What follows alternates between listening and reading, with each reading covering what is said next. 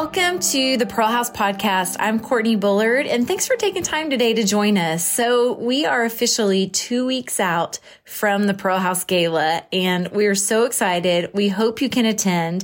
If you are not able to join us in person, then you can join us virtually. So if you will go to thepearlhousegala.org, you can find all the information about that event.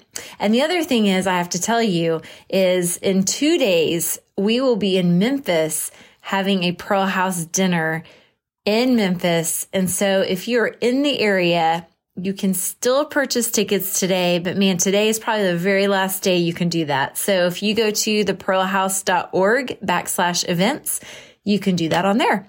So enough with the announcements, because we have another incredible Pearl House story that was submitted today. It was sent in by Sarah Wilson, and I'm going to read it for you. Before I left for the Pearl House in 2020, God was working in me on the power of prayer and the importance of hospitality. These two themes could not have come more to life while I was in Ghana and in the following months after my visit. If you've been to the Pearl House, you know how the girls wrap you up in love, kindness, generosity, and hospitality from the moment you arrive. Those big smiles and greetings of, "Welcome, Mama Sarah. Let me show you inside. Can I take your bags?"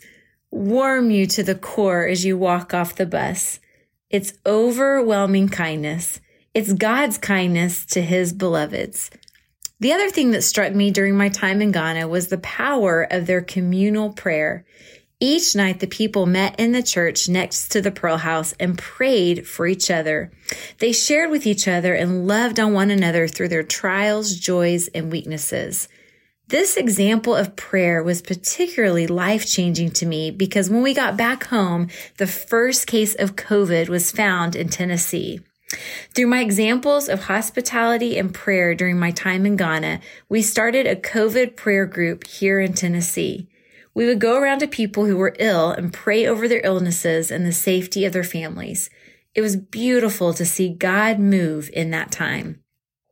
My visit to the Pearl House was a life-changing trip for me. It opened my eyes to the beauty of us all as a body of Christ. I hope to go back again when the time is right. Sarah, thank you for sending that story in. And I do remember when your group went. You were the very last group to go before COVID hit and things were shut down, and we did not have groups for years, a couple years returning to Ghana. And so I hope you get to go again, Sarah, very soon. And if you're listening to this and you keep hearing these amazing stories of the Pearl House and something's tugging in your heart and you want to go, please let us know. Reach out to us. You know, it's exciting to me because we're starting to have more and more groups be able to go visit the Pearl House and meet the pearls or see the pearls again. And so this next year, I'm pretty sure we have almost every month someone is coming to the Pearl House or going to the Pearl House. And so if you want to be on one of those trips or have any interest, my encouragement to you is pray about it, reach out to us, and we'll see what God does. You can email, it's info@thepearlhouse.org. And again, if you have a Pearl House story, we would love for you to submit it, and we'd love to share it on our podcast.